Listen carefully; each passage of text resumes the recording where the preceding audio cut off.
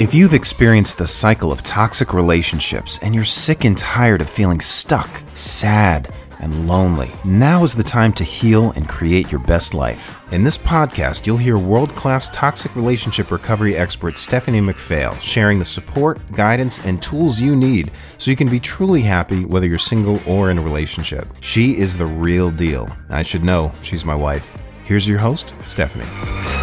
Hello and welcome to another episode of Toxic Love Transformation. I am your host, Stephanie McPhail. And before I introduce our amazing guest, Seth, that's going to be coming on in a few minutes, I just want to say really quickly how amazed I am. I am floored by the amount of people who have been putting their name in for a chance to win a VIP day with myself and David. If you haven't done so already, I definitely recommend go ahead and follow our podcast, write a review so that you can get your name in the hat also to get your chance of a fully transformational day with my husband and I. So go ahead and do that and then come back so you can listen into this amazing interview that I'm going to be doing with my friend Seth. So without further ado, I'm going to jump right in and share his great bio, and then we're going to be able to bring him on.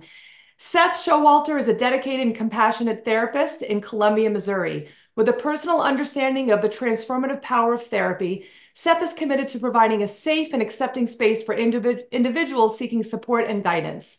Overcoming the rigorous challenges of conversion therapy, Seth's journey towards self-acceptance has transformed him into a therapist who serves others with authentic empathy. Seth recently debuted his intimate memoir, Finally Free, a surrender to authenticity. This emotional narrative unearths his daily ordeal during conversion therapy. Each memory includes a detailed, rich reflection from the viewpoint of his now professional standpoint. It presents an intimate, deeply felt narrative of how conversion therapy intensely alters the human psyche. Unapologetically raw, his memoir holds the undeniable power of authentic vulnerability, shedding a raw and resonating light on the process and impacts of conversion therapy. Well, thank you so much, Seth, for coming on and hanging out with us today. Well, thank you for having me. I'm thrilled to be here. So I have to say, I've heard of conversion therapy. Like when I was getting my degree in psychology, I remember talking about it, and that was like 20 something years ago. And I remember how it was already back then so negatively looked upon as that, like, we already know that it was ridiculous to even think about that. Could you take us a little bit about, for anyone who has no idea what it is, maybe they're listening in and they're like, what are you talking about? I've never heard of this before. Can you tell us a little bit about what that is? And then maybe, obviously we're going to start talking about some insight from it, but just share with what it is to begin. Yeah, well, absolutely. Well, and it's not, I mean, you kind of have to be in it and know around it to really even know what it is. But for many people who are experiencing, as the church would put it, same-sex attraction, or experiencing, they're realizing, coming to terms with being gay. When you receive messages from the church that tell you that you should not be, they have to have an answer for what to do in that situation. And so the church and many religious organizations have created this thing called conversion therapy. And this entire premise is about changing one's sexual orientation from gay to straight. Which is just absolutely ridiculous. I mean, it's just the thought that that's even like, oh, let's quote unquote fix this person. So how do they propose that this is supposed to do anything? Like, have they shown any great results? Like, how is this continuing? It's so beyond me. Well, so it's interesting because there was a major organization out there that was putting out this material, and they were backing it up with research, but their research was biased and it was not legit. However, they put it out there and it was called Exodus International. Exodus eventually went belly up after the main guy in charge said, you know what, I realize I'm gay, and essentially put out a major apology to the LGBTQ community, and Exodus went under. Now, just because Exodus went under doesn't mean that churches still are not operating from this perspective. I mean, I don't want to be political, but I'm going to say just one thing, okay? And I don't want to be too political about this, but uh, our new House Speaker, Mike Johnson, his wife provides conversion therapy. It was on her website. And when it came out that she was doing this, she immediately took it down. So this stuff is still happening. And it's really indoctrinated and couched in the religious perspective. So how, like, did you decide yourself to go into this? Did family decide this for you? I actually decided it myself. So this is the thing. I felt called into the ministry from a young age, and it's listed in the book in great detail. But I was actually in a car accident when I was 6 years old, and it was like a miracle that I lived. And so there was this message on my life ever since I was a young child that I was saved for a reason, which put all of these different things into the mind of a young person, right? And as I started to grow up, I began to realize that I was different than everyone else around me. And I had to come to terms with that. But I turned to the church as my way of finding peace and tranquility. It's where I knew that all the answers were. That's what I'd always been told. And so I felt called into the ministry to actually become a pastor and took several steps in that direction, including when I graduated from high school, I actually served a year internship at a megachurch, in which case I was trying to earn God's favor.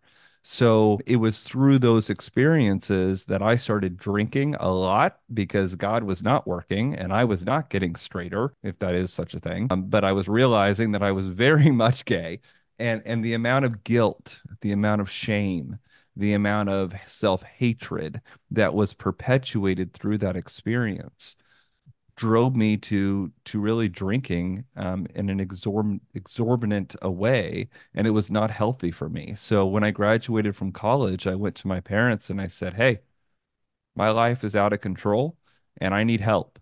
Not only do I realize that I'm gay, but I'm also drinking in excess." So my parents found a Christian drug and alcohol rehab facility that believed if God had the power to heal the alcoholic, he could heal the homosexual. So I received Two dual for one treatment. deal. Yep, Did you two ever, for in, one. in that process, did you ever feel like you wanted to end your life? Those were thoughts. I never entertained them. However, it is in the book that that was actually the pinnacle that actually led me to accepting myself. Was when I came to that conclusion that it was like, this is the road I'm going down. It's Mhm. either go down this road and that's the eventual conclusion, or I something has to change. And I hear that a lot. I hear that a lot from clients where it's that decision that has to be made. I'm either going to be honest to myself and share who I Yep. am and stop trying to be someone else, or I can't continue living this way. And the thought, I mean, and that's why what suicide for the LGBTQ community is a pretty high number. Yeah, it's like 1 out of 4. Yeah. And Like especially it's when families don't protect and support their children, it just greatly increases the suicidal ideations or actually completed suicide. So how did your family, like, once you finally were like, hey, I did this therapy, were you still drinking after that? Or like how did that go?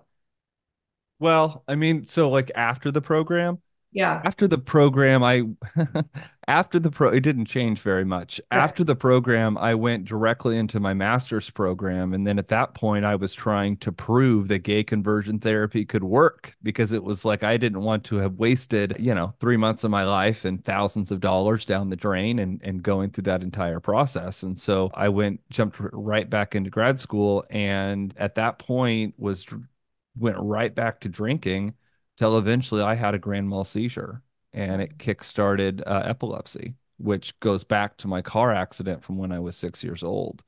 But it wasn't, I mean, I had learned things that were helpful in the program. So, like, don't get me wrong, there was definitely helpful things in it, but it was so indoctrinated in Christianity that it was hard to separate anything that was actually helpful versus what was religious. So you know, It it doesn't took sound a like it fixed the core issue. The core issue no. of not being comfortable in your own skin and being worried about losing your family and everything else you had worked so hard to build to begin with.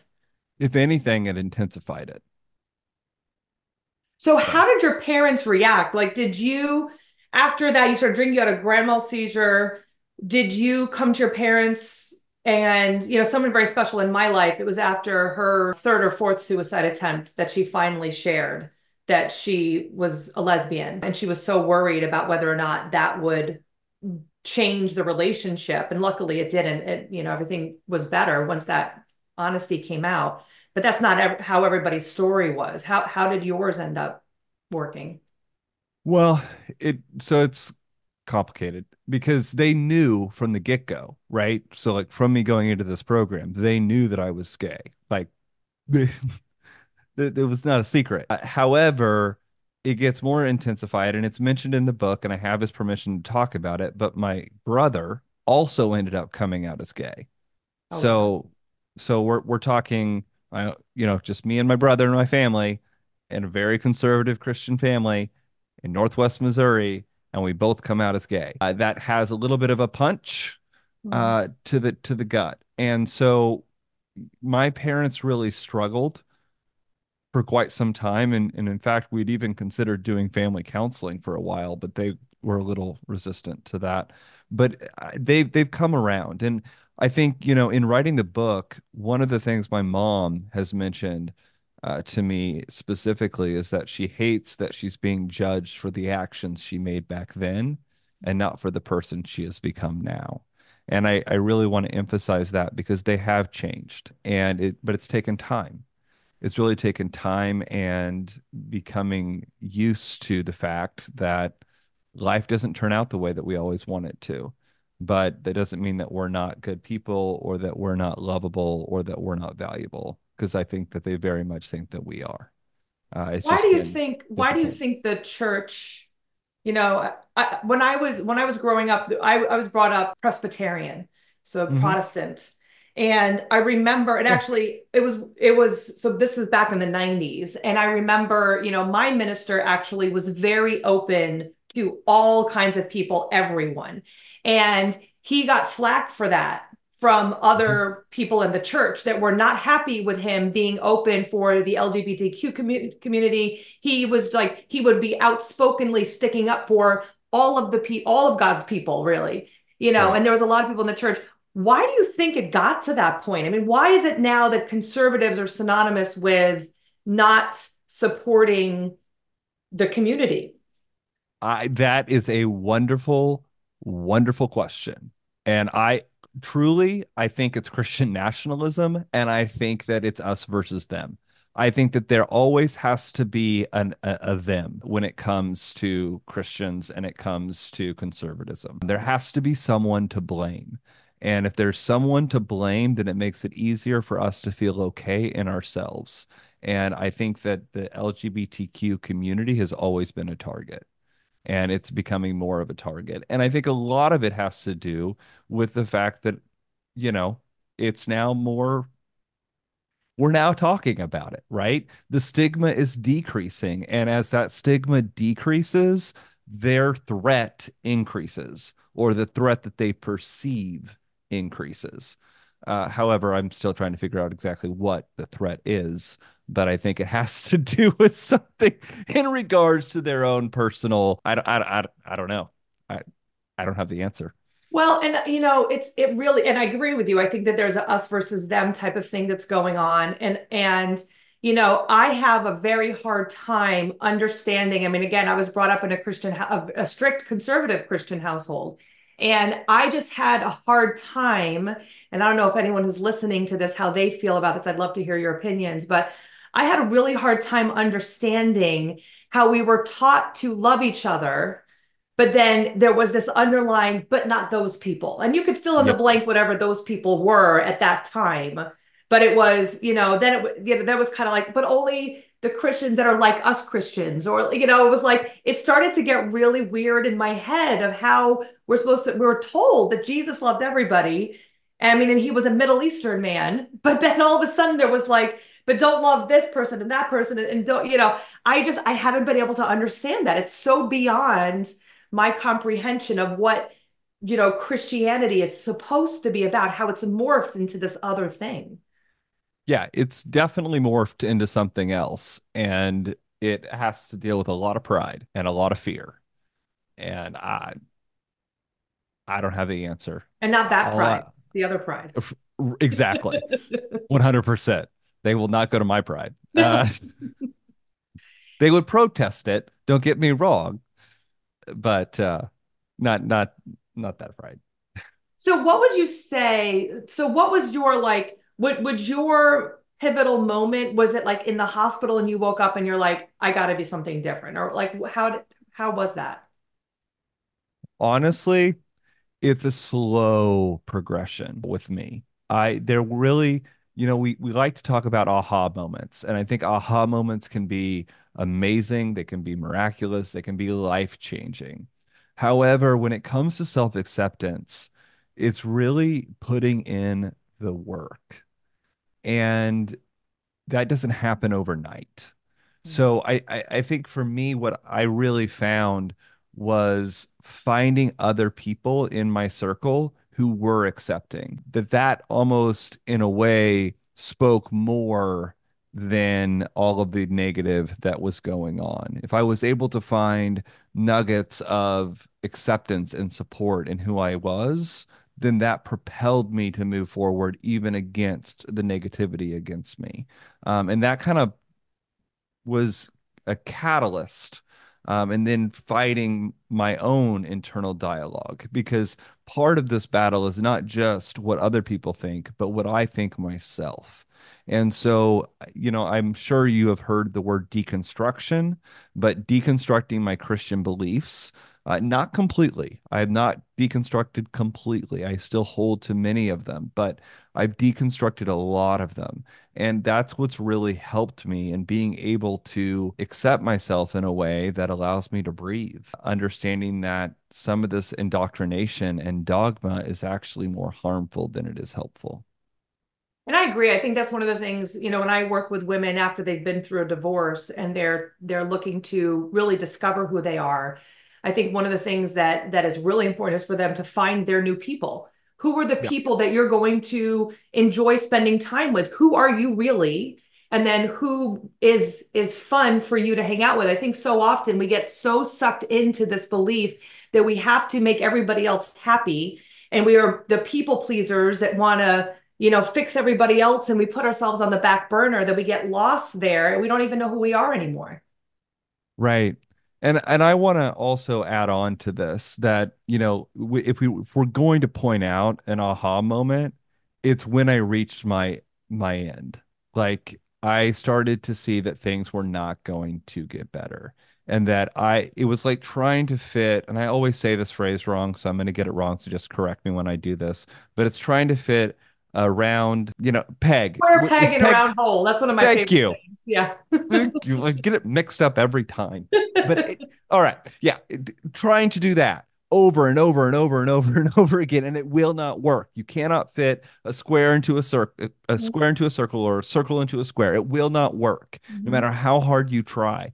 And I kept trying and trying and trying, and then using scripture, and then using, science, and then using arguments, and going back and forth from religious podcasts to psychologists, to counselors, to theorists, to theologians, back and forth. And it came to a point that it was like I would rather be alive than no longer here. I kind of mentioned that at the beginning of the show, but that's really what it came down to, was that, I think that if God does exist, which I think that he does personally, that's my personal belief. No one else has to hold that. But if he does, I believe that he would far rather I be alive than no longer here.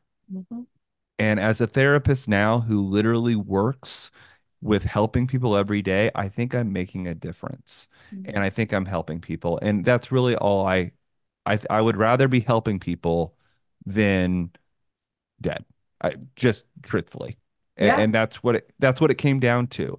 And that's why I wrote my book, and why I've included so much in depth about where I was at that point. Because if you read this, it's going to piss you off. My book will make you angry, because you get to read my actual thoughts and feelings when I wanted to change myself. Like it's in depth, but you get to see the actual like trauma that's done to the psyche of the individual, so we can start to decrease the stigma and actually help people understand that they are lovable exactly for who they are and that they don't need to go through this type of thing because it is hell. Okay, so what would you say to someone who maybe is in a similar position as you were way back then? Now that you're here on this other side, what would you tell maybe your former self or other people like you? Well, one of the things I would really like to mention is that it's okay to be where you are right now. And I just want to throw that out right now that this is a process and that this takes time. And so the first thing I just want to throw out is don't be too hard on yourself and show yourself some mercy and some grace in this experience. And that this is a very confusing time, and that a lot of the things you're feeling and thinking maybe don't make the most sense to you or you don't understand. And if that's how you're feeling, I want you to know that there are people who do understand and who can meet you where you are. And I would encourage you to start really looking into people in your community who are supportive people. But then beyond that, I would start really looking at what are some of the negative things that you are actually telling yourself about your identity or who you are as a person. And then actually start attacking those thoughts with a positive thoughts. Turn those around, speak into being the truth, and then making sure that you're connecting with quality people. I think those are all really important things when you're in a place like I was back then. I was drinking, but I was drinking for a reason. Um, and so there is something I do want to read if I can. Go for it. I'm just trying to find it really quickly. Here it is. So, as a message for those who are reading this who are gay, or maybe experiencing same sex attraction, but don't want to be gay due to religious teaching, please know this. You have worth and value exactly for who you are right now. I can sit here and try to encourage you against trying to change your sexuality, but in the end, it's your decision to make. No one can make that decision for you. Not your family, not your friends, not your church. Having said that, if there's anything I've learned through my journey, it's that surrender is required. Mine was not the surrender I had been expecting or had been handed down to me as the answer. Rather, the surrender required was a surrender to acceptance. Acceptance that I am gay and it's okay. Accepting that being gay is okay with my God and that he loves me and accepts me exactly for who I am. There was no fault in my design. My struggle did not originate with a lack of surrender to God. It was a lack of surrender to authenticity. And since I've surrendered to authenticity, I am finally free. My once fractured self is now whole again. I just want to throw that out there because this is a personal decision, but you have worth and value regardless of what decision you make. But know that there is a way out and there is a way to acceptance. And there are people here to walk with you. That is beautiful. So, and thank you for sharing that. I think that's really inspiring, no matter where anybody is on any journey. It's whether or not it's because they're questioning their sexuality, because they've been in a bad relationship, because they're not where they want to be in life in general. I think that rings true for everybody. I mean, literally. How would you say, and just, this last question, you kind of answered this, but I want to hear it directly. How do you Mhm. feel now inside of yourself? Tricky question. Oh, I asked the good questions. Oh, you do. You do indeed. Um, you know, for me, it's a constant battle, and I'm gonna be honest. So I told you about the car accident that I was in at age 6, right? So Mm. that's resulted in lifelong depression. So I'm a therapist. I know how to handle depression. I know how to treat depression, but sometimes I struggle to use it myself. And so sometimes those depressive thoughts and things like that can actually impact my own way of feeling about myself and about my identity. So it's a continual work, but I feel really good right now. I feel like I'm finally at a place where I can step out into being authentic and being real and being true. But that doesn't mean I'm always going to be there, right? life has its ups and downs. The key is to continually be reminded of who we are and work towards that better self. And that's what it is, right? Is Mhm. we're not meant to live a perfect life. Who actually lives that? But to be authentic and appreciate ourselves for who we are and how far we've come really makes everything go a long way. It really does. It really does.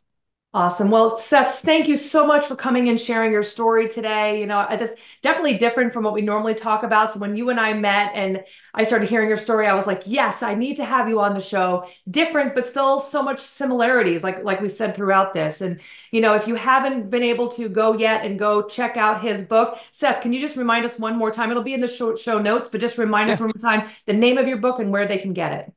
Yeah. So my book is entitled Finally Free, A Surrender to Authenticity.